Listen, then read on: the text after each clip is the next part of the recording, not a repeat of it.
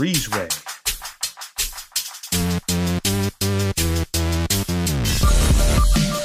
Hello, and welcome to episode 2 of the BREEZEWAY, your monthly podcast on comics and whatever else I, your host, Will Nevin, want to talk about. On this month's show, the Alabama special, we'll talk about the clustermess race to the bottom for the GOP nomination to face U.S. Senator Doug Jones this fall, along with an interview with Alabama's Sydney Duncan, the author behind Dark Horse Comics' Kill Whitey Donovan. And we'll talk about a proposed piece of legislation percolating in Montgomery that's caught the attention of sentient lump of human shit, Ted Cruz. But as always here on the BREEZEWAY, we start with comics. I miss Southern Bastards. I don't just miss reading it, I miss thinking about it. For someone who lives in the South, who sees the injustice and exploitation festering like an open sore, there's something so very personal about that book. And it's made by two people, writer Jason Aaron, originally from Alabama, and artist Jason Latour, who get what's going on here. So it's just this great, meaningful, insightful thing that's been gone for almost 2 years now. But it's coming back. As Aaron laid out in a January issue of his newsletter, he sees 2020 as a year of his creator-owned books, and he gave out a general timeline of what's coming this year. First, the second volume of The Goddamned, followed by the second volume of Sea of Stars, followed by the fifth arc of Southern Bastards. The Goddamned has been announced for May, so let's say Sea of Stars later this summer, and maybe Bastards this fall when the leaves turn and the air gets crisp for about 5 minutes here in Alabama. Is there a chance this gets pushed back further than that? Of course. But I don't care. Making a comic, especially one as good as this one, is a time-consuming effort that requires a lot of free space on a bunch of calendars. These folks are heroes for putting out 20 issues from 2014 to 2018, especially when I can't even put out more than one podcast episode in a month, and I'm still working on my best comics of 2019 piece. That's coming before the end of this year, I promise. If you've never read Bastards, you don't need all of those issues to fall in love with it. Just take the first arc, the 4 issues in which we're introduced to the fictional Craw County, Alabama, and the dirty high school football coach who runs it.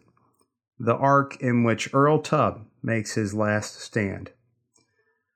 Tubb is like a lot of us, sick of everything that's wrong with Alabama, so sick he leaves and resolves to never come back. But decades later, he returns to Craw County and he becomes determined to right everything that's wrong. But it's more than one man can fix.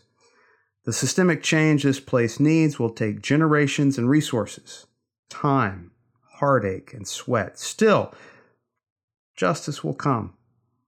That's what we have to believe, and that's what we have to believe as we keep reading Southern Bastards. Before he makes his stand, Earl Tubb says this, quote,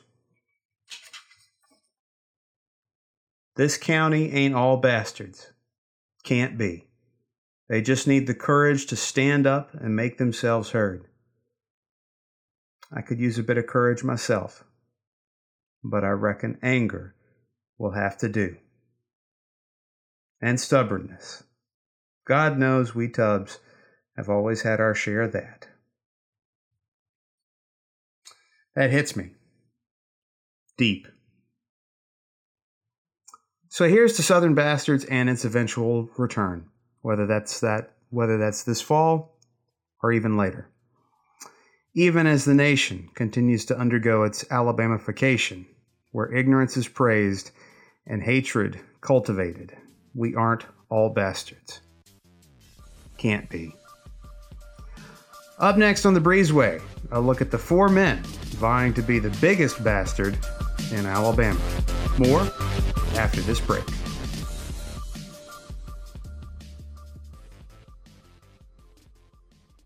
Does this sound like you?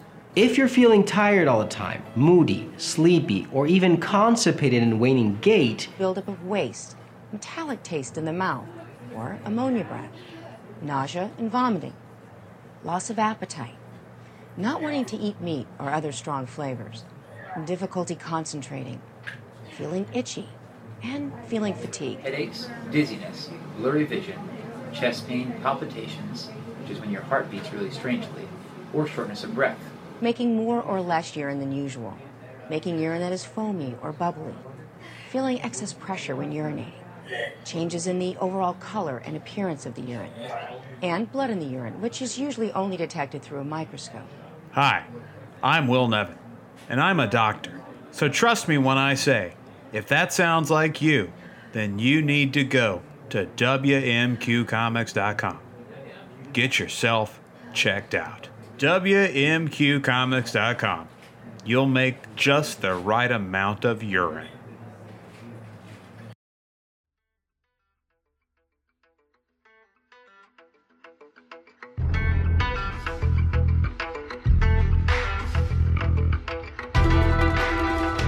Hello and welcome back to the BREEZEWAY. Here in our B block, let's talk about the Alabama Senate race, specifically the race for the Republican nomination to face incumbent Democratic Senator Doug Jones. Let's rewind in time a little bit to talk about how we got here. Obviously, the president, big boy in chief, Donald Trump, selects then Senator Jeff Sessions to be his attorney general, a choice that Mr. Big Boy famously now regrets. That leaves Alabama with a vacancy. We have a special election to find a replacement. The Democrats select Doug Jones, a former federal prosecutor, more or less a centrist, very milquetoast sort of candidate, but whatever. And the Republicans here in the state nominate Roy Moore, a former Chief Justice of the state Supreme Court and all-around insane person. Around the same time during the campaign, we get a disclosure that Moore has a history of being a sex creep, specifically with a practice of asking teen girls out on dates when he was in his 30s in Gadsden, the Alabama town where he's from. A combination of low turnout and this news of him being a sex creep actually pulls out a victory for Jones, obviously. But now, just a couple of years later, we are faced with the prospect of having not only a regular election to replace him, but an election in a presidential year. So, the prospects for Doug Jones to retain his seat are not good, and that makes the GOP nomination all that more important.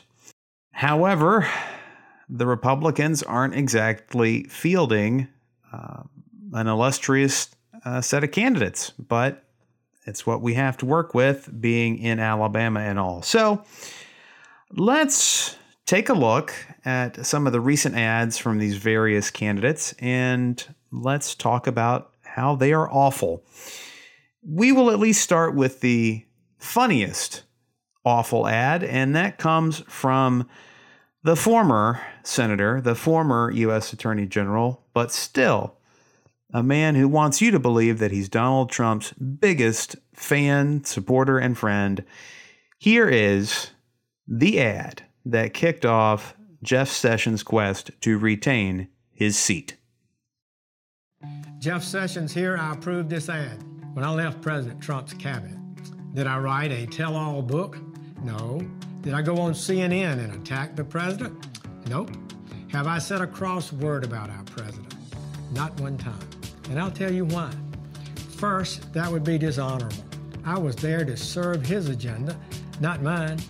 Second, the president's doing a great job for America and Alabama, and he has my strong support. I never had a cross word to say about the president. No, sir. Heavens to Murgatroyd. Never. I don't think in the history of political advertising there has ever been an ad that was quite so groveling. If I actually cared about Jeff Sessions, I would say that was beneath him. But I don't care. Who gives a fuck? He's a piece of shit. So this just utter debasement of his personal dignity is just it's a little bit delicious to take in. Up next, an ad from current Congressman Bradley Byrne. President Trump's top ally is Republican Bradley Byrne. Work hard, right wrongs, fear God. Those were our values growing up here, and I've always fought for them. When Alabama's two-year colleges were full of corrupt politicians, I drained the swamp and helped put politicians of both parties in jail. Bradley Byrne supports President Trump 97% of the time. He's Alabama's #1 pro-Trump fighter. Whether it's building the wall, banning abortion, or confronting Adam Schiff on the impeachment conspiracy to remove President Trump and undo the 2016 election, I'm a proven fighter for the president, and I will never allow the radical left to remove him from office. I'm running for Senate because I've spent my life righting wrongs, and Washington is next. A man of God, a pro-Trump Republican, Bradley Byrne for Senate. I'm Bradley Byrne, and I approve this message. Paid for by Byrne for Senate. Now, if I'm listening to that ad, the one question I have in my mind is, so you mean to tell me you only voted with the president 97% of the time? What the hell are you trying to hide, Bradley Byrne? Now, if we're going to be honest, Byrne is probably the best thing that we can hope for out of these candidates. So I don't know what that says, but he is your average Alabama Republican, which means he's terrible, but he's not quite as crazy as the rest of these loons. But, again, still terrible. All right, up next. Oh, boy. Alabama's nuttiest entrant into the political arena. Former Chief Justice of the Alabama Supreme Court, confirmed sex pest. Here is an ad from Roy Moore. I'm Roy Moore, and I approve this message. The same Washington insiders who don't like President Trump are trying to stop our campaign. They just don't like conservatives like us. They call us warmongers for wanting to rebuild the military, racists for securing our borders, bigots for recognizing the sanctity of marriage, and they call us foolish for believing in God.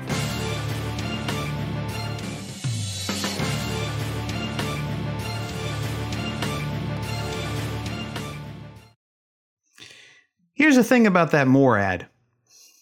His campaign is so broke because, what sane person would donate to a sex creep that has no chance of winning, right? God, I hope no chance of winning. But he is reusing some of his previous ads, but the ad that I played for you has this stinger text tacked on the back of it. They couldn't even get Roy to record something new. But here's the stinger text. The truth is out about the 2017 misinformation against Roy Moore. Alabama voters won't be fooled again. I give him points for not calling it fake news, but otherwise, fuck him. Finally, the candidate that probably embarrasses me the most, if there is a candidate that could possibly embarrass me more than Roy Moore, is former Auburn football coach Tommy Tuberville. I can't properly put into words my hatred for Tommy Tuberville because, again, not only is he a former coach of Auburn, not only does he most famously have a consecutive run of wins against Alabama, but he has also gone full fucking Trump in this campaign. And here's a taste of his full fucking Trump. If you could have one do-over as president, what would it be? I would not have appointed Jeff Sessions to be Attorney General. Would not have appointed Jeff Sessions to be Attorney General. President Trump fires Attorney General Jeff Sessions. Jeff Sessions is out. Jeff Sessions, he is out as the Attorney General. President Trump said D.C. insider Jeff Sessions was a total disaster and an embarrassment to Alabama. It's time for a conservative outsider who will have Trump's back. We've got one guy fighting in Washington, D.C., that's Donald Trump. The career and establishment politicians, they have proven they can't get it done in Washington, D.C. Enough is enough. Let's quit sending them up there. I'm not a career politician. I'm really a politician's worst nightmare. I want to help Donald Trump fight the swamp, fight the career politician, fight the guys that have been up there forever, and send somebody with common sense, a fresh set of ideas. I'm not looking for a career. I'm looking to help save this country with Donald J. Trump. So there you have it. There are our candidates here in Alabama for the Republican nomination for Senate. It is real goddamn alien versus predator situation. Whoever wins, we are all going to lose. And the real problem here is the presidential race. God knows what's going to happen nationally with that. Fingers crossed. But here in the state, it's only going to drive turnout. It's only going to make the Republican side of the ledger that much stronger. So we don't even have like the luxury of hoping for some kind of tactical thing here. Oh, well, maybe if Roy Moore wins a nomination, it'll be like last time and he's going to lose because he's a sex creep. We can't even hope for that because sex creep Roy Moore could be the next senator from Alabama. But we said the same thing about the first election, and Jones was able to persevere. So, we shall see, and we shall hope. Coming up next on the Breezeway, my interview with Alabama's own Sydney Duncan on her book, Kill Whitey, (Donovan). That's coming up here on the Breezeway. More after this break.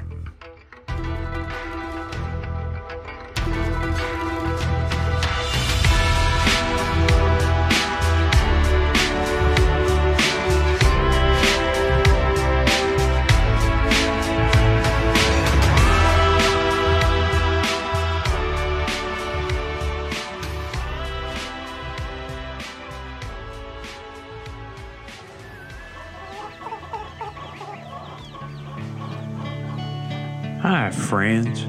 Will Nevin here for WMQComics.com. Do you remember when things were simpler?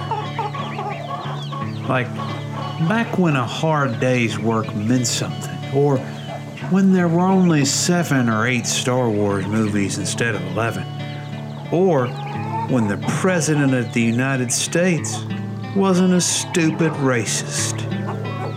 At WMQ Comics, we remember those good old days. Like when you could still find really good pornography on Tumblr. At WMQ Comics, we focus on 5 simple old-fashioned ingredients: news, previews, reviews, interviews, and plain old views. Simple. Like it was in the good old days when an iPhone could fit comfortably in your pocket. So come on over to the friendly side of comics. Come on over to WMQComics.com. We'll be waiting.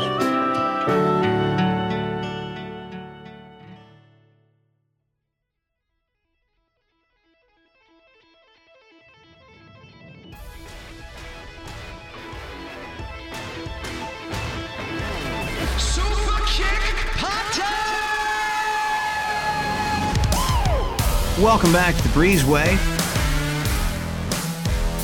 In most of my interviews with creators, artists, writers, fans, etc., I normally think, that's a pretty good interview. I think I did an okay job.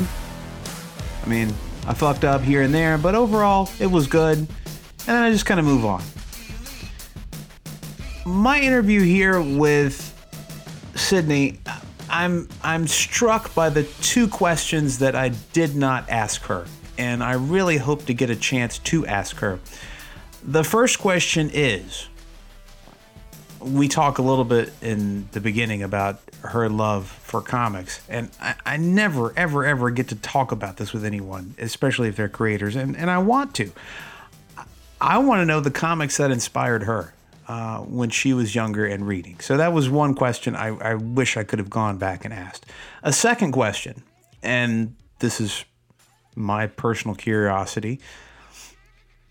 We talk a lot about her air quote day job and her advocacy and outreach here in Birmingham and how she helps the community through her work with Birmingham AIDS Outreach as an attorney. My question that I wanted to ask, and again, I forgot, was, does she ever see a future where she does more writing and, eases back on, again, air quote, the day job? What's that balance like? Like, what's her ideal?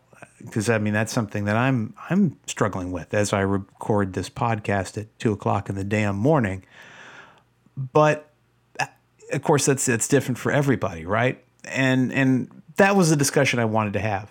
Just didn't get around to it in an hour of talking to her. Anyway, it was a fascinating conversation and one that I really enjoyed, and I hope you all will enjoy. We talk about how her book, Kill Whitey, parentheses, Donovan, came together, the team behind it, and then where it's going from here. And again, about her, air quote, day job and what she does for the community here. And then what it's like from her perspective to live in Alabama and work for marginalized communities in the face of all of this, as I gesture wildly at everything going on. So, without any more of my bullshit introduction, I will turn it over to myself and Sydney. Here we go.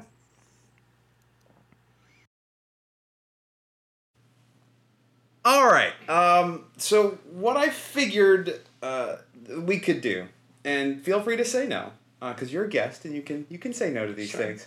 I certainly want to talk about your book. It's great and beautiful, and I love it.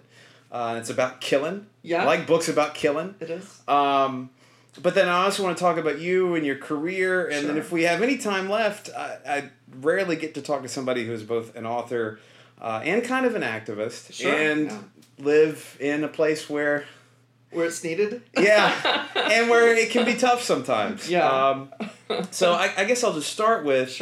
We'll start with the book, okay. And then we'll just meander around. Yeah.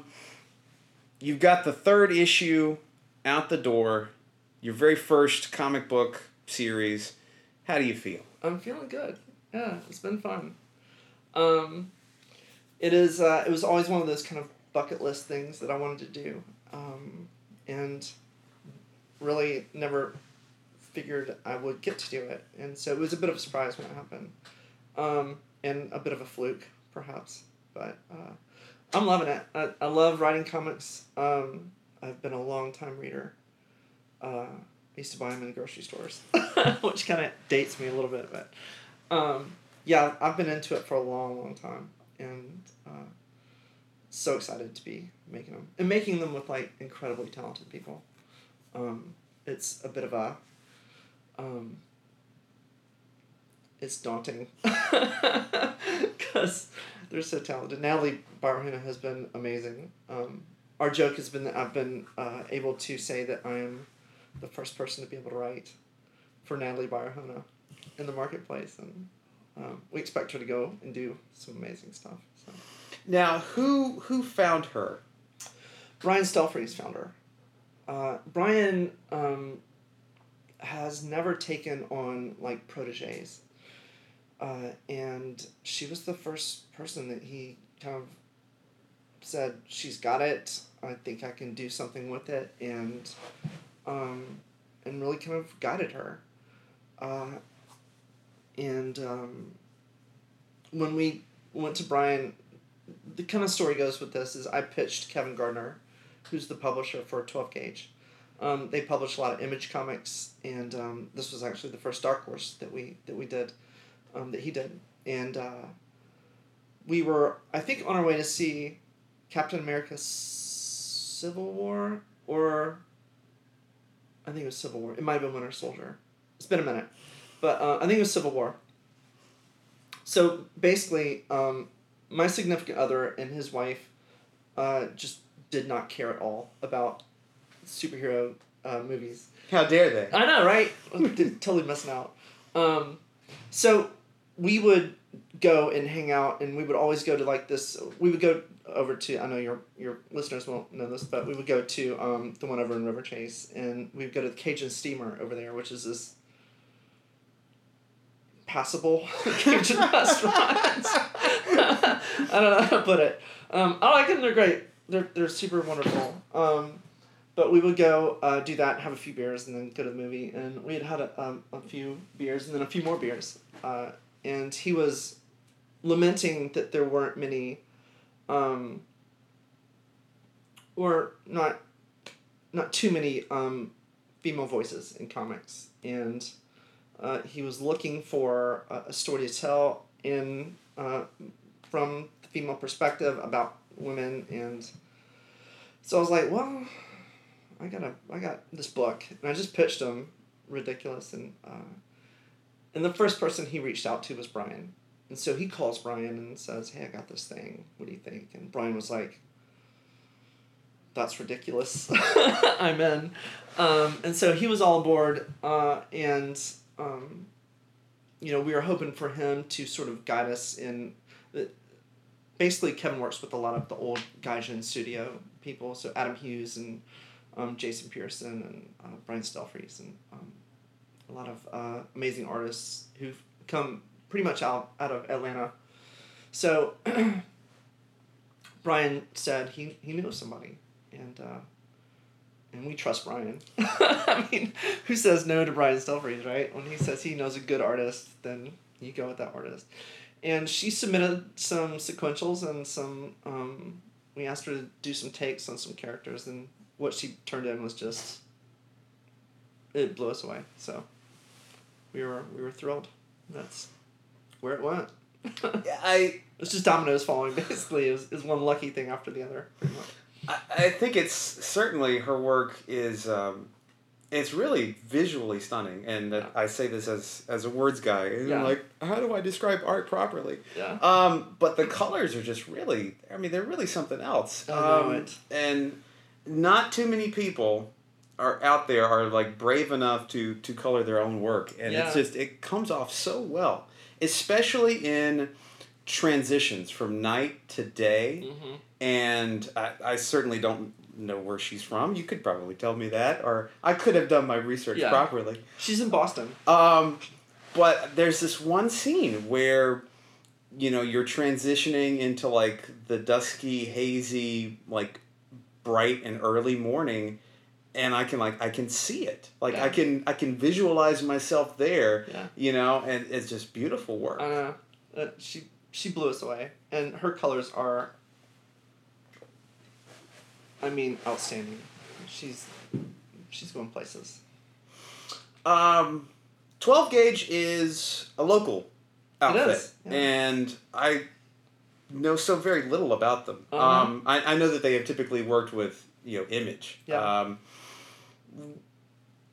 What was it like to just kind of stumble into this outfit in your backyard? I mean, so many other times, you have to basically live in Portland if you want to get something published. Yeah. Like, we're a dark horse, we're Image, and it's you mentioned Domino's. This is kind of a nice one. It's just, and I hate to say this because like there's so many people out there just doing amazing work, and they have their hands raised to get noticed, and it's so hard to do that in the marketplace.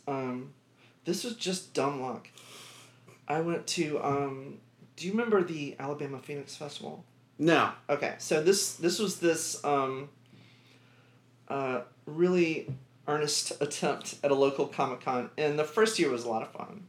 I had young adult novels out at the time, so they invited me to come speak on panels, and I met some really cool people there. Lou Anders, who is a local fantasy writer, does some Star Wars stuff, and has these amazing Thrones and Bones books that are middle grade novels. Met him, and I met Nathan Edmondson, who at the time was writing Punisher, and he was a guest of Kevin Gardner, and Kevin Gardner had on the Artist Alley this big 12-gauge pavilion that was set up. And so I was just literally looking at the comic books that he had, and he and Nathan were talking about this Hollywood agency that had just recently gone through this awful merger. It was Endeavor, which is one of the big Hollywood agencies out there, and William Morris, which was one of the big Hollywood agencies. It was basically William Morris, Endeavor, CAA, and ICM were the big four.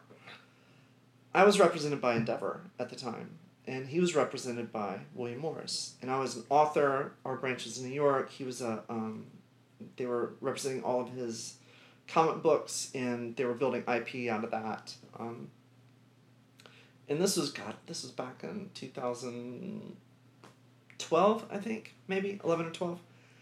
And William Morris Endeavor, which is the company that rose out of that merger,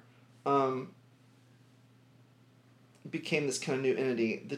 So I was represented by Endeavor, and the William Morris branch of their literary department in New York was the stronger branch. So it kind of, my agent was put under a lot of pressure, and it became kind of harder.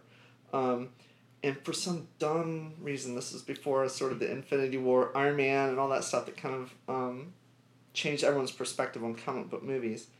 They were just like, we're not going to represent comic books anymore. And so Kevin ends up going to CAA, and I left for Distel & Goddard, which was this other literary agency in New York. And so they were talking about how miserable it was, and I just happened to overhear it. I mean, I was sitting there, and they were just like, oh, this sucks, and I hate it. And I was like, oh, let me tell you. So I just butted into their conversation. And I was surprised as anyone to learn that Kevin and 12 Gauge was local. And they had worked with, I think, at the time they had this Rosario Dawson comic book out, which I can't remember the name of. They had Body Bags, which was Jason Pearson's deal. They had all these cool things. They were working with Gail Ann Hurd for this comic book called Auntie, which was this sort of comic that they put out for a little bit. And doing some really cool stuff. Yeah, they had really Jason Latour before he blew up. Yeah. So, Loose Ends and all that stuff. So, working with some really cool people. And I was blown away, and learned later that the connection that Kevin had worked in Valiant for a little while. He owned one of the only comic book stores here in Alabama for a while called, maybe not the only comic book store, but it was one of the bigger ones called The Comic Strip. And he owned one in Auburn. And when I went to Auburn for a little bit, that was the only comic book store I went to. And so it was this weird kind of, I don't know, it was real weird. Like, all these kind of things fit together, and we were like, we should know each other. And, just became friends, and it was cool. And, we both share a love for Auburn football. Don't hate me. I know. Whoa! I know, oh my God. Whoa! And the podcast takes a turn. There it goes. It's over. I know, don't hate me. Alabama's fine. fine. Yeah, it's wonderful. I'm an Auburn fan. I have to have some. I have some feelings. I got a dadgum punch card from Alabama. I got so many degrees from that place. I know. I love them. Look, the school's amazing. Half my circle of friends go there or went there, and it's amazing. I'm not that into it. Okay, fair enough. fair enough. Yeah, the sports ball. Oh crap! See, you I know. Totally just blew everything right, up. Oh, there we go. Sorry, I remembered the point I was going to make. Yeah. You talked about your agents and dropping people for the comic book authors. Yeah. Jokes on them because you've got this puppy optioned. Yeah, so that was real fun. After Kevin talked to Brian, he reached out to his agent and said, "What do you think of this?" And I went, "Well, we like that." So there was interest kind of right off the bat with the idea, and then when we produced it, we've had this produced for a little bit, and when we had it done, at least the first issue, they looked at it and said, "There's something here. We can work with this." So there's been some movement behind the scenes for a long time on that, but when Hideout came in, and were excited about it, as excited as they were, then it just kind of all fell into place. So it was fun. It's still fun.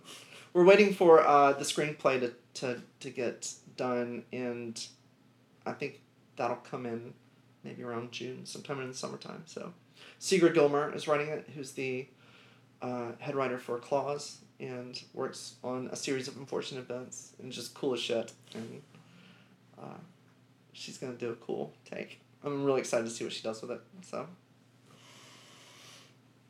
let's go back. So you apparently spent some time at Auburn. I learned that. I did. But you get undergrad from UAB. I did. Yeah. A fine institution. An amazing institution. Yes. I am a Blazer through and through. Absolutely. I joke with my friends all the time about how I'm a lifelong supporter of UAB and its athletics. Yeah. A friend of mine, Joseph Goodman, writes for AL.com. Love him. Really good friend of mine. And the fact that he's I think coined the Southside Dragons thing, and I wish to God we had that back in our day. I don't know why we didn't think of it. It seems so obvious, but I love that. I'm a Southside Dragon. Proudly. Yeah, I certainly I know of Joseph. I haven't met him. Obviously, I'm so connected with local journalism. Yeah. I know like half the people at AL.com. He's amazing. You do a little bit, you say, in broadcast media, WBRC. I did for a little bit. Yeah. What'd you do for them over there? I just interned and worked with them for a little bit. For a couple summers. It was fun. I enjoyed it. It was interesting. I had aspirations to get into film at the time. So when I was here, Jean Bidon, who's this, we were just talking about him, this amazing French director and professor, had John Alvinson come and be an adjunct professor at one point. And John Alvinson directed Rocky, got the Oscar for it, for Best Picture. I don't think he got director. He might have. But he came in, he was a bitter man at the time. He came to be a professor here at UAB for a little Always good. It was fantastic. And I was interested in film and wanted to be a writer and producer. But I was directing student films and doing pretty well with it. And enough to kind of catch the eye of John, actually. So we were hanging out a lot, and John Alvinson, who at the time, and he's passed away, so he was like, "What do you want to do?" I was like, "I want to write. I want to produce." And he'd had a couple of Jack Daniels at the time, and he's like, "Just go to fucking law school. Every producer I know has a law degree." I was like, and I was young and impressionable, so I was just like, "Okay, I'm gonna do that." And I had not a lot of interest in the law. But I went to take the LSAT and did really well on it, so I was like, screw it. You asshole. So I ended up being a lawyer. But while I was here, I got to start, and they told me I started, but I'm not sure if I did or not. But there was a film minor that had never been done here. So we had to go to the dean and like piecemeal together all these classes. Lee Shackelford was this local screenwriter, and I don't know if he's still here or not, but he was in the theater department and teaching a screenwriter class. He had worked for, I think, Star Trek for the Next Generation. I think he has a couple of credits there. And so we just kind of put together this hodgepodge bullshit minor. And, but from what I understand, it like kind of took off from there and became something cool, all under Jean Bedon's steerage and guidance. But that's kind of what I wanted to do. And so we had to have an internship. And when I was here... Still do. Not a lot of... Yeah, good, which is good. Real world experience, always a good thing. There wasn't a lot of places to do that had... I mean, you're going to go someplace broadcasting if you're into film and TV, something like that. So I went to WBRC and had a blast there. It was cool. It was neat. I had the morning show though, so it was a little early. Ooh. But they always had at the end of that a local chef come in and make some cool dish, and there's only 6 or 7 people in the studio, and so they would make these huge things. And Mickey Ferguson, who I think is still there, always was cool about making sure everybody who was interning or guesting there got some plates. Some good food. Highly recommend it. So you go to Cumberland, local law school. Fine law school. Fine law school. Expensive law school. No. Oh, my wife certainly knows it. Yeah. And after that, you get a couple of different gigs. I looked at the LinkedIn profile. I know at some point you were kind of a solo practitioner. I did, yeah. What kind of stuff did you bounce around in before you settled where you are now? A little bit of family law, a lot of divorce. Ooh. A little bit of plaintiff's work. It was not enjoyable. I don't know if I just didn't get great cases, but I mean, it was a good learning experience, but and I got a lot of court experience in it, doing it, but it wasn't, and court's fun. I used to love going to court. But the cases just were, people who are usually angry, very angry, or bitter, and or trying to screw somebody over. I was like, God, I'm paying a lot of money to just be somebody's henchman to some extent for some of this shit. It wasn't really fulfilling. And so I did bounce around a little bit. Did some real estate closings too, which was fine, but that's a monotonous thing to do over and over and over again. And if you have that sort of personality to be that, it's fantastic for you because it's so easy. And then I ended up at Southern Research, which is really cool.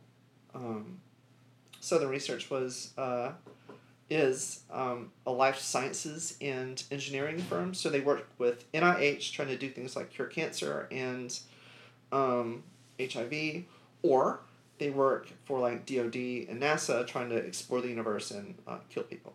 So it's this really diverse place to work as far as mission work. I mean, it's the first place to work anyway, but their corporate mission was a bit strange. We're going to kill some people over here, but we're also going to save. It balances out. So, balance. Balance. Good sort of light side, dark side. But I got to negotiate with NASA and DOD and things like that, so it was fun. Interesting work. But, Then I ended up, because I wrote a lot of grants and did a lot of grant writing, I got the job at Birmingham AIDS Outreach and went over there and really doing some, mission, community-oriented stuff, so it's been amazing to work for them. And now I'm the LGBTQ lead attorney over there, which is a lot of fun. What kind of day-to-day work do you have over there?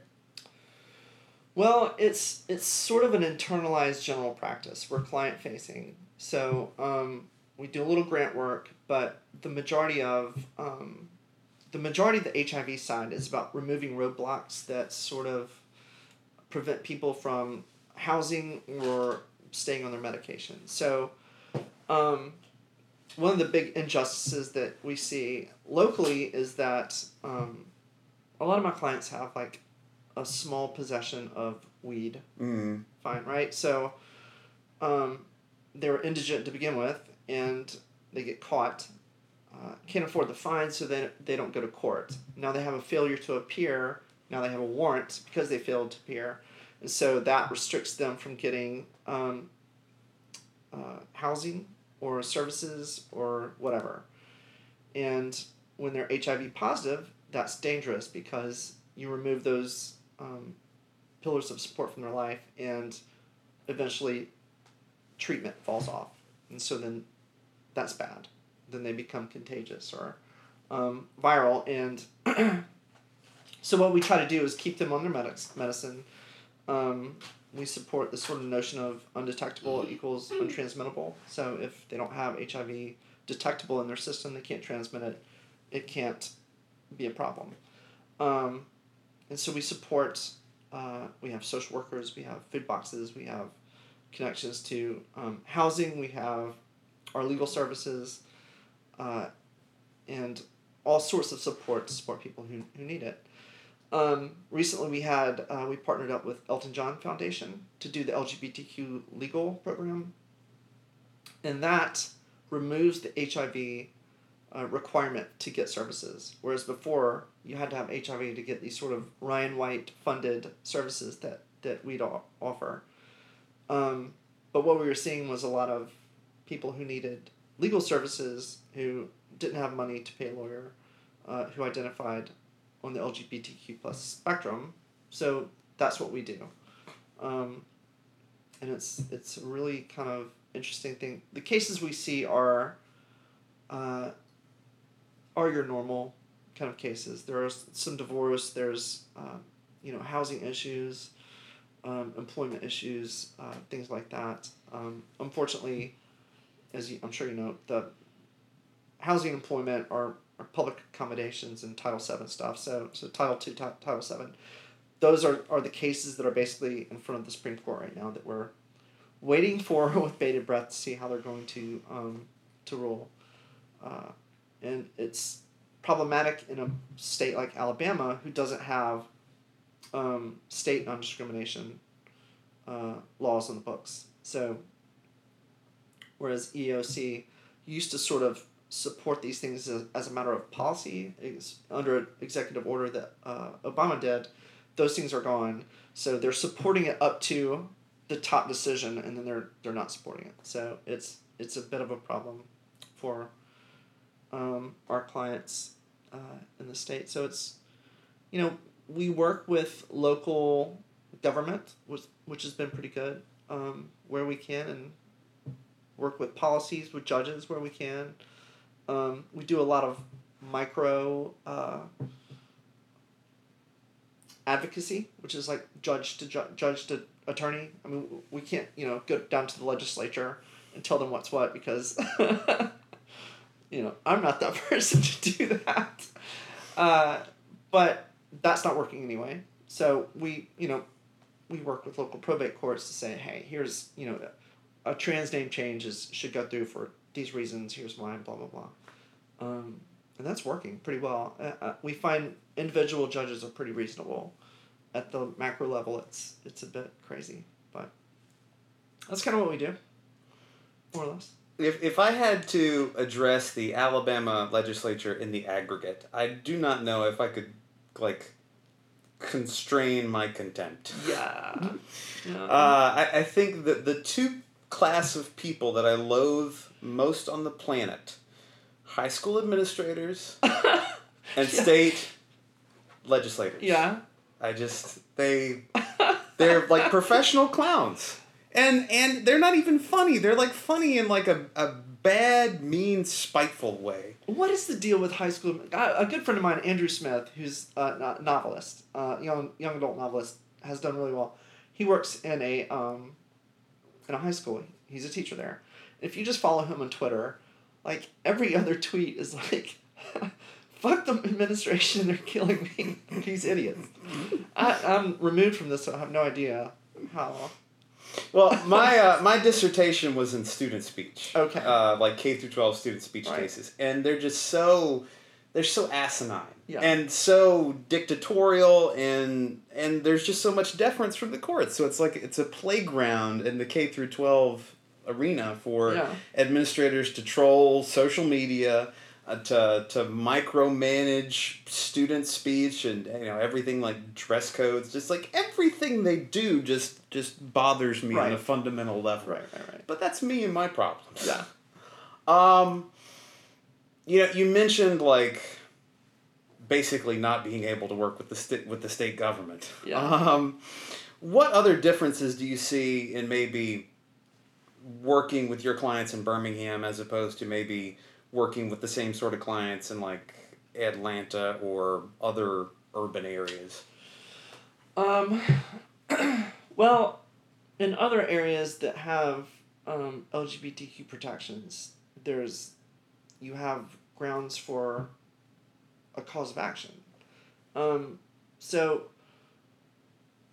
I mean, it depends on the law, obviously, but one of the restrictions for EOC claims are that you have to have 15 people who work at the place. It's, this whole thing, there are these check marks that you have to have before you can even bring a cause of action in the EOC.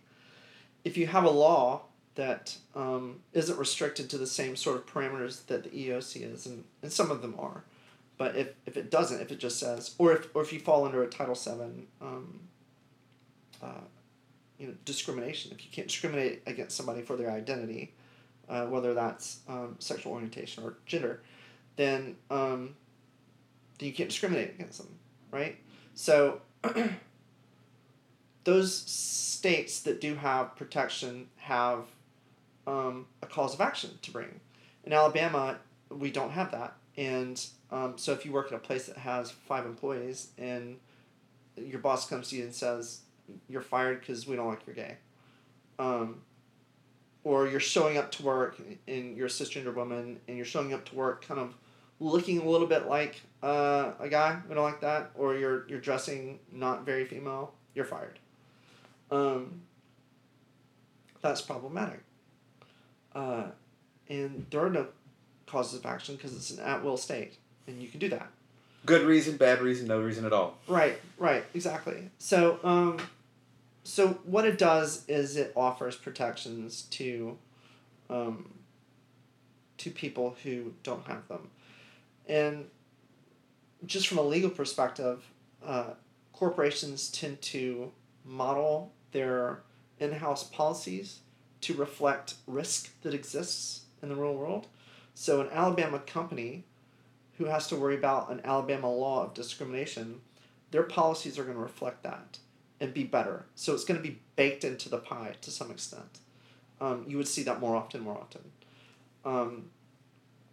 So just corporate environments are better in other states where these things exist. The differences are almost infinite, though. I mean, it's one of those things that that's real troublesome where it doesn't exist. How do you basically cope with that on a day-to-day basis? Well, I work at an LGBTQ company, so I don't have to. No. I mean, not certainly at the where you work, but I mean, just basically all of this. Yeah. So it sucks sometimes. The good news is that outside of those protections existing, a lot of businesses recognize that it's not a cool thing to do and that it ultimately hurts their business to be discriminatory in any capacity. So it's happening, but it's happening, but it isn't the protection that's needed.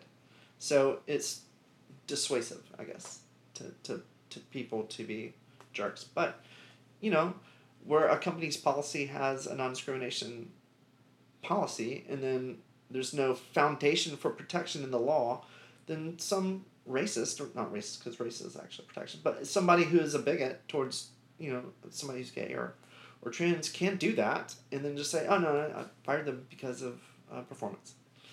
And so it, you know, coping with it, you just sort of, you fight. I mean, that's kind of what you do. You try and change minds and you fight and you know, distract yourself with creative pursuits. Yes, exactly.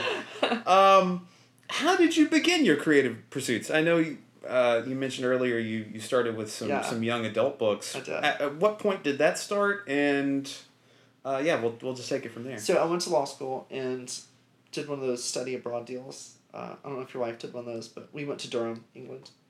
And I'm, you know, when I was in my teens, we would write and draw our own comic books. I am not an artist, so those have been destroyed by time, thank God.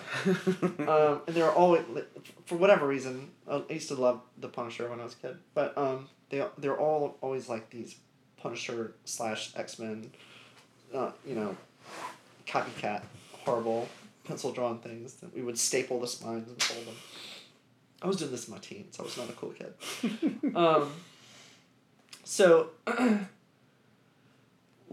lived in England for a little bit, studying abroad, and law school has this ability to sort of, it's a very black and white, cut and dry environment. It's statutory law, right? It's that thing. It is or it isn't, and then you kind of argue a little bit. But there's not a lot of creative opportunity for expression of, you know, and I'm already hearing in my head a million attorneys who are, it is creative, and it's a very creative thing. And we argue creatively and blah, blah. Yes, that's true, but it's not inventive. It's not creative in an artistic way. You don't get to be flowery in a brief. Right, and if you have that side of your personality that exists and struggles to get out, then law school can be a pressure cooker on that. And at some point, it just kind of explodes out of you, I think. We had a lot of musicians and, you know, things like that in our law school who had bands on the side that they had to express that. I lived in England, came home, and had this story that I was just thunderstruck with. And so I wrote it, and I was like, I don't know what to do here. So I Googled, you know, how do you get published? And they're like, you need an agent. I was like, okay. So I wrote a query letter and sent it out to a couple of people, and one of them came back and they're like, I want this. And it was that lucky. I just hit something at the right time and got the agent, the one at Endeavor. And we struggled for a little bit. Didn't get published while I was at Endeavor. And when I left to go to Dissel and Goderich, my new agent, John Rudolph, got it sold it, and it was published, and that's it. I mean, it's not. I get you know, grief from people because it was a pretty easy, like, stupid luck. Like, you're supposed to suffer for years. I didn't. I was bumbling in the dark and ran into the jackpot. I don't know how it happened, but mixed metaphors there, but yeah. We'll clean it up in post. Yeah, there you go. So you're writing these young adult fantasy novels, right? Yeah. And you basically, from what I've read in your other interviews, you sort of took a break to write the book that is eventually would become Kill Whitey Donovan. Yeah. Why switch from fantasy to this sort of historical fiction? Well, it was, so the Gabriel Adam books are fantastical, but they're urban fantasy. Oh, okay. So it's like a cross between, my agent pitched it as, probably a lot of agents were pitching at the time. It was like a cross between Da Vinci Code and Harry Potter, but an older Harry Potter. So it's like this kid who, you know, they're kind of going through this historical mystery of sorts, and he has powers. He's an archangel. So, I like that stuff. It's fun to write. But I didn't want to be like, I don't know. The ideas come to me, and I really don't have a lot of control. I'm sitting here trying to figure out a way I can take credit for something I don't quite understand. But like, the Gabriel Adam thing came out of the blue. The Kill Whitey thing came out of the blue. It was just like, oh, this would be cool if this happened. I don't know if I was reading something at the time or whatever. The Gabriel Adam stuff, I was going through like this religious crisis. I was raised Baptist, and my parents are very religious, and I was like, I don't know if this feels good, or feels right for me, and so I started doing like a bunch of research into non-canonical and historical and things like that, with relation to how religion was formed and like the Constantine empires and all that stuff. Irenaeus, Bishop of Lyon. Anyway, so the story just kind of arose out of that, but I do love history, and I was probably, I don't remember exactly what it was, but I was probably reading something at the time about the Civil War, and at the time, when it came to fruition, when I wrote the book, the book is more modeled after Dante's Inferno than the comic book is, but it's a little bit reflective. I think the sort of descent into hell, both internal and external to the main characters, but I don't know. I don't know why I switched. Probably as a palate cleanser. It seemed like the furthest thing from... That's kind of how my brain works, I guess. I get tired of something and it switches to something on the opposite end of the spectrum. A lot of Freudian stuff going on with that statement, I realize. I'm just going to skip over that. Yeah, so I don't know. It just kind of popped into mind. It's not the only thing that I have sitting in my box of books. Gabriel Adam was the first thing that I ever wrote. But I have 2 or 3 books that are non-published that I've written since then that have kind of gone out or not sold or haven't sold yet. So we're still sort of in that vein of pursuit for some things. But if you look at them individually, they make sense probably in relation to me. But if you look at them in a whole and together, they're ridiculous. You originally from Alabama?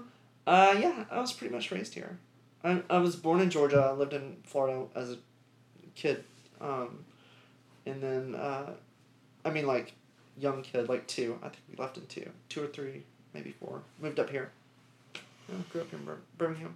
So, obviously, if not in Alabama, but certainly the South. Oh, yeah. Were you worried at all when you started in this book? Like, I know if I tried to touch something Civil War, like, I know, like, deep down in the back of my brain, there is some lost cause bullshit just floating around, ready to bubble up. Like, our education down here isn't great. No, it's not. So how did you sort of reckon with that? And, like, what was your kind of trepidation as you started to kind of poke around in this? We were incredibly concerned about a lot of it. And we weren't the only ones. We had other partners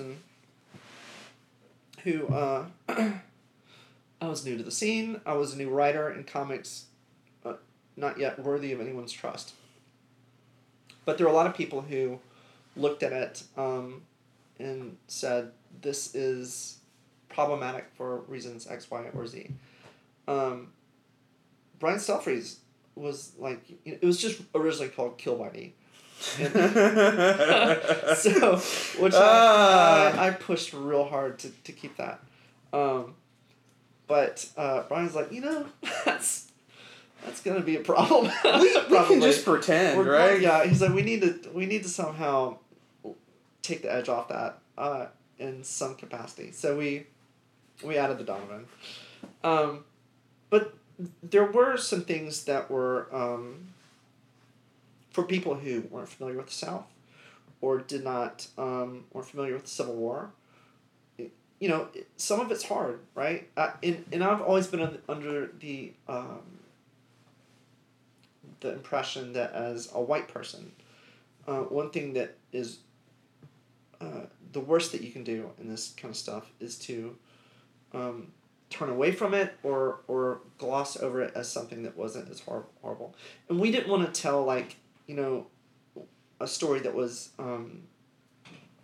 We did want a fun story, right? I mean, we wanted to address some of these things and acknowledge them, and then and try and get, you know, some truth out of it. But we didn't want an issue book. We didn't want, like, you know, that kind of thing. So we spoke truth to it in a way that we thought was appropriate, and then we're respectful of it. And we think we did that. We have been getting feedback from people who've reviewed it and said, you know, this is hard. Some of it's hard to look at. Some of it's hard to read. Some of it's hard to acknowledge. And it has been handled with some respect. We had Jason Pearson and Brian Stelfreeze, both black men who agreed. You know, they were sort of they were very much people who got, especially Brian. They were, you know, they said, this is right for us to tell. This is the thing that should be said and the way we should say it. And this is the right way to do it. So, yeah, we were worried about, especially in the comic book community right now. And these things were coming together as, like, Comicsgate was really sort of blowing up. And you know, I was having to look at people like Magdalena Visaggio, who's getting a lot of grief for being who she is, just for being who she is, not for the work she's doing. Tamara Bonvillain. You know, these people who were just really Heather Antos, any woman basically in comics, to be honest with you. And we were like, this book will invite that to us. And, you know, those women weather that storm, I think, in a way that by the time our book came out, I didn't, and have not had to yet, and really have not had the blowback that we were expecting. And we were confident in what we were doing, the story we were telling, so we weren't, like, too worried about it, but we were just sort of clenched with the expectation that something was going to come and that we would have to deal with something. And honestly, it hasn't. We have not dealt with that at all. And that's to the credit of the people who kind of came before me that had to, unfortunately. So, you know, we acknowledged it, that it might be a thing, and stayed true to the story we wanted to tell. And I think really that's all you can do. I don't particularly like,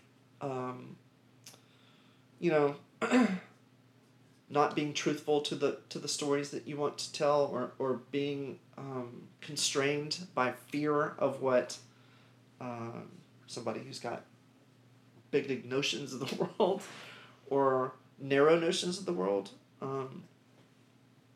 would have you do. So I think I felt like we did the right thing. It worked out, and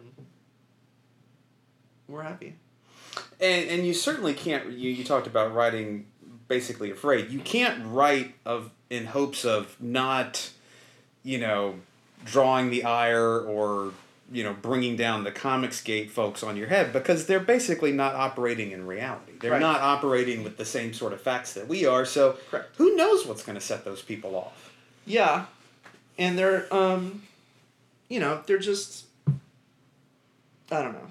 I don't even know how to. I'm just so glad I didn't have to deal with it too much, and what we did, it was I'm lucky, I guess, or maybe they're just time's over. I don't know. I think things just. Well, they have moved on to grifting on, like, Kickstarter. Oh, okay. I think that's their thing now. More power to them. Hey, you know, they're just scamming their own community. So, you know, it's kind of it's quarantined off. Right. We don't have to worry about it. I think one of the most interesting things that I've sort of tracked in the first 3 issues, talking about, like, stereotypes and things, it's like your character Hattie is basically able to wear the Gone with the Wind slave stereotype as a mask. Yeah. And put it on and take it off for her convenience. And I don't think I had ever seen that before or done as crisply or as cleverly in certainly a comic. But I thought this has been really interesting. Yeah. So, absolutely. I mean, people survive in the way that they need to survive. And that was, in my research, that came up. That's not something I invented. It existed. So, and they had to, right? I mean, it's awful. But that's kind of, people had to do things like that too, to survive. So that is something that we want to do. And the characters have, Hattie's got more of an understanding of herself than Anna does. And the weird thing is that she's not been able to express that in the world. Anna doesn't understand herself, and she's been required to express herself in a way that people think they understand her.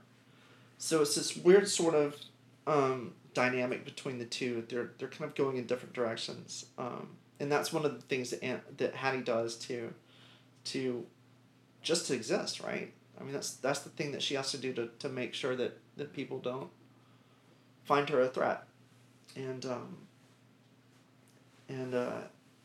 they're both kind of coming to terms, which is the real structure of the story, is how they're coming to terms with who they are versus what they are, right? So it's very much a story about identity, and they're kind of figuring that out. And it's all of it is defined. Each story, each trajectory is defined by the trauma that they've endured.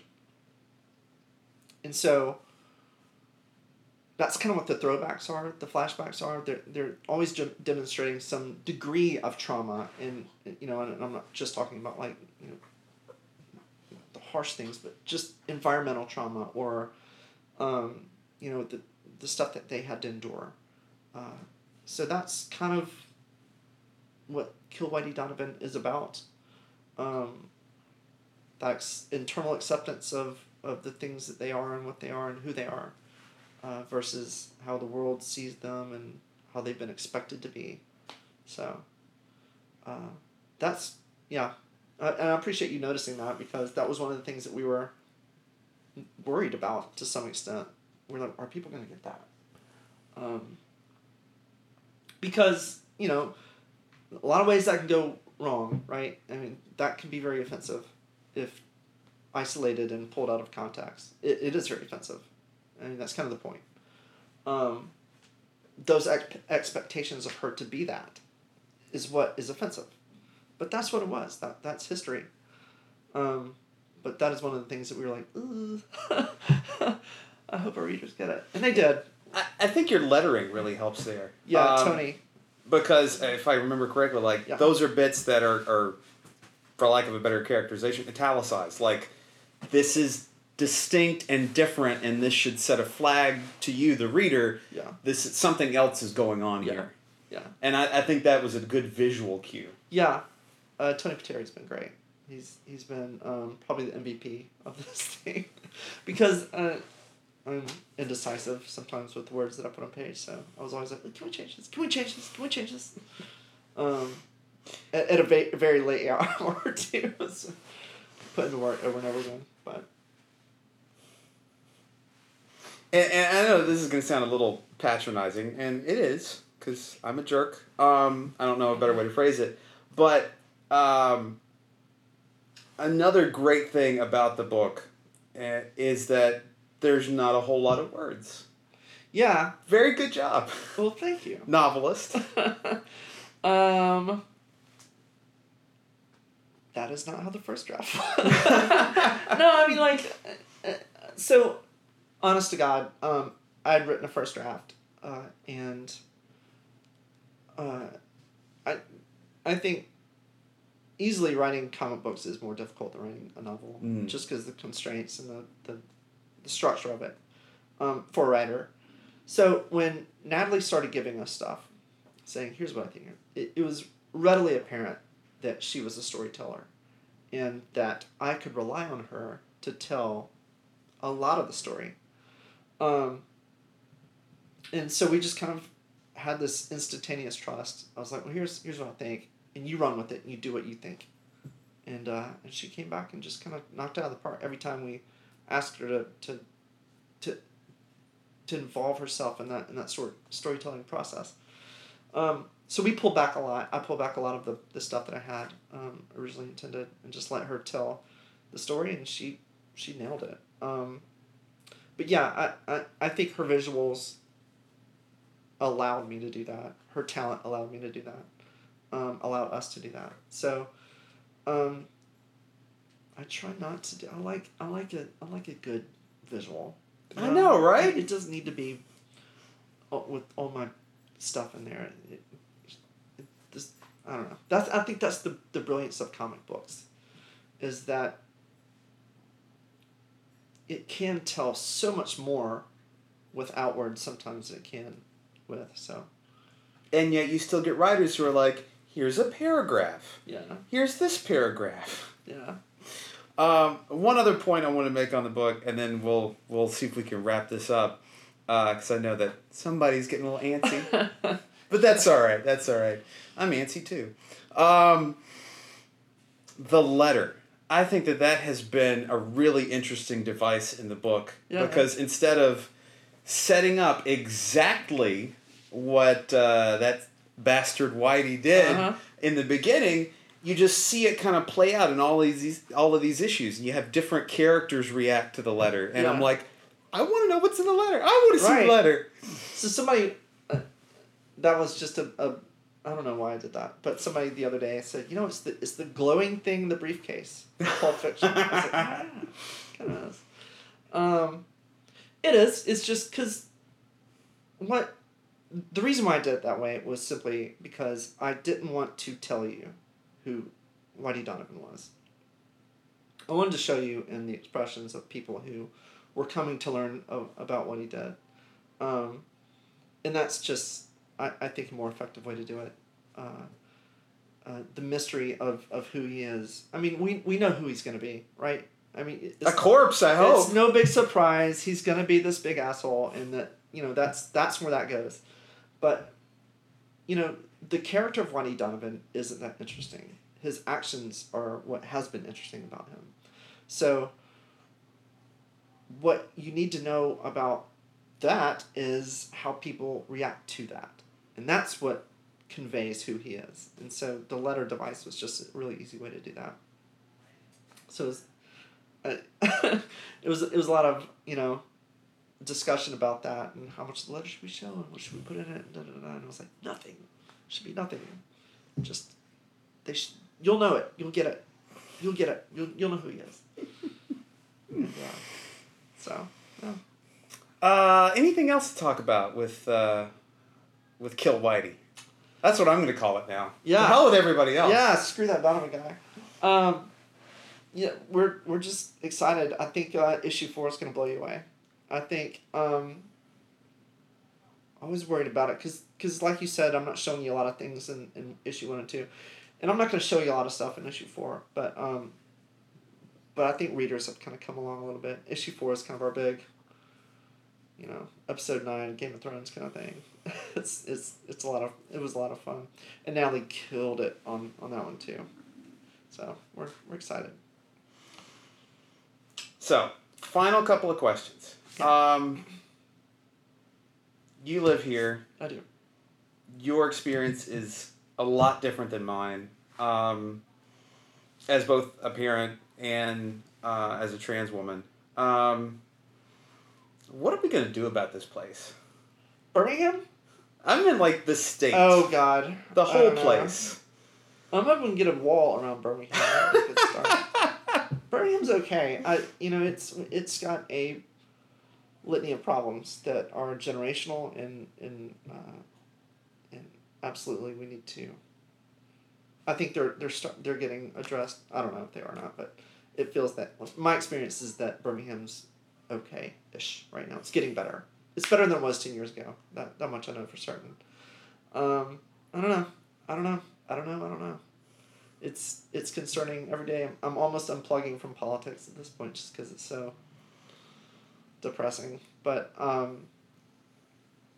I don't know. I think you just hope it's better, and you do good where you can do good, and if that's in front of a classroom teaching it, and or in court with a judge, or telling your racist uncle not to be racist, or whatever it is. I mean, just these sort of, I think things get better when they're, when you can't affect the macro, see what you can do about the micro, and be a little bit of good change in the day, in your everyday world, and I don't know, maybe things will get better, ultimately. Maybe the FCC will pull Fox News' license. I don't know. We can all hope, right? Yeah, we do. Well, 52% of us can hope. So. What's your hot take on the Alabama Senate race? Well, it's about as gross as it can get right now. I concur on that. Bradley Byrne, is that who's winning right now?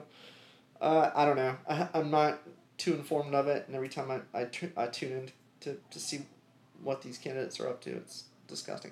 I think Doug Jones is going to lose, unfortunately. Presidential election kind of assures that that's going to happen, but I don't know. We've been here before. It's familiar territory. Yeah, right? The experience of the Alabama liberal. Yeah. So you just hold on. I hope for the best. Anything else we want to talk about? No, hopefully we got some new stuff coming out. I'll be in Seattle next month. Emerald City Comic-Con. Yeah. So we got some stuff in the works. Hopefully some new books inbound, but yeah, I'm just trying to write some comics. That's your thing now? That's my thing now. I'm loving it. I'm having a blast with it. It's a lot of fun. It sustains my ego, the month-to-month thing, so it's kind of neat. I'm just kidding. It's been a lot of fun. I love the creators that I've met. The community around making comics has been the best part of it, so I want that to continue. We'll see.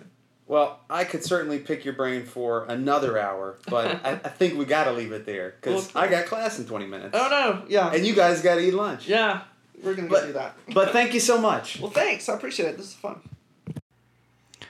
Again, I thought it was a heck of a conversation, and one that I really enjoyed, and one that I hope to get a chance to revisit and ask those two questions that I sure as hell meant to get to, but I forgot.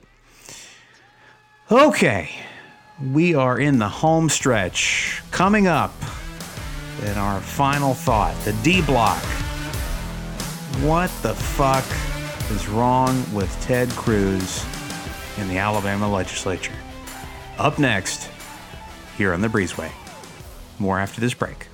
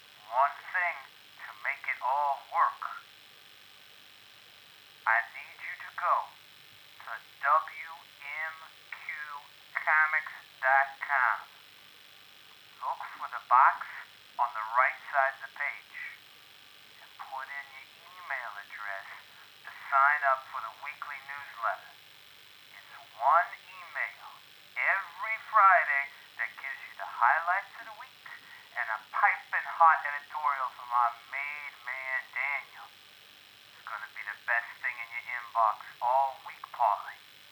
Just like that nice gabagoo we used to get from the corner store. Now, go do the thing. It's important. Say hi to your sister for me.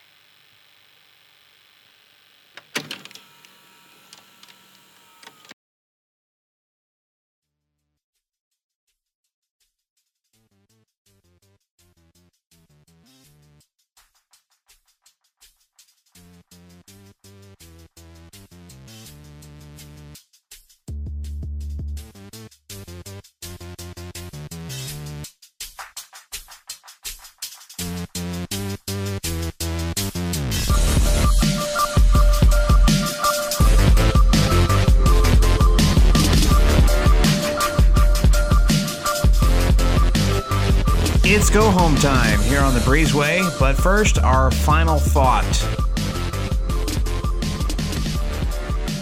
As I was talking with Sydney, I exposed my two greatest hatreds in this world: state legislators and high school administrators. And I stand by those remarks because they are people who just don't get it.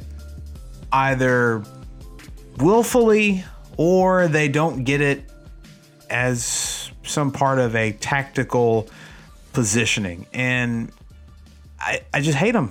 I hate them all. I hate them uniformly, except for the few exceptions who are actually trying to do good in this world. So let's talk about Alabama Democrat State Representative Rolanda Hollis. She has filed a bill in the legislature that says every man, once he turns 50 or after his third child, must undergo a vasectomy. Now, the point of this bill is to point out the hypocrisy in trying to legislate abortion access, or as Bradley Burns so nakedly said in his ad from earlier, to ban abortion altogether. It's awful. I agree. Hypocrisy is bad. I certainly agree with that. But my issue with this here is that you should not file bills, you should not write legislation just to be coy. You should not write a bill that has absolutely no chance of passing just to make some ironic point. And so that's where Representative Hollis and I would disagree. But certainly I agree with her point. We should not be legislating abortion access. Now, that's one thing. Human piece of shit Ted Cruz, however, has certainly learned about this thing, and so he tweets, quote, "Yikes, a government big enough to give you everything is big enough to take everything, ... literally, exclamation point." And then he gives a link to our local fake news outlet with a story on Hollis's bill. So here's my confusion. I can't tell if Ted Cruz is really this stupid. And I want to say that he's not, right? Because who would be this stupid? Who would be dumb enough to look at this legislation and read it on its face to be the thing that it purports to be? I don't know.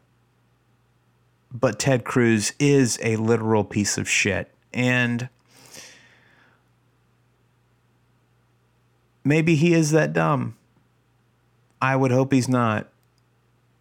But my point stands that we should not draft legislation simply for the point of calling out hypocrisy. Don't play these sorts of games. And that goes for everybody across all political spectrums. Like, you know, your constituencies elected you to pass legislation to make lives better across the board for everyone, not just to score silly political points with, again, nothing that has a chance of passing. And even if it was to pass, it's not something that you want, right? Fuck Ted Cruz. Fuck anyone trying to limit abortion rights in this country. I'm so tired. I'm so tired of all of it. But it's not going to get any better, obviously. Anyway, that's the Breezeway for February. I appreciate you stopping by. I appreciate you shooting the shit with me. Thanks for listening.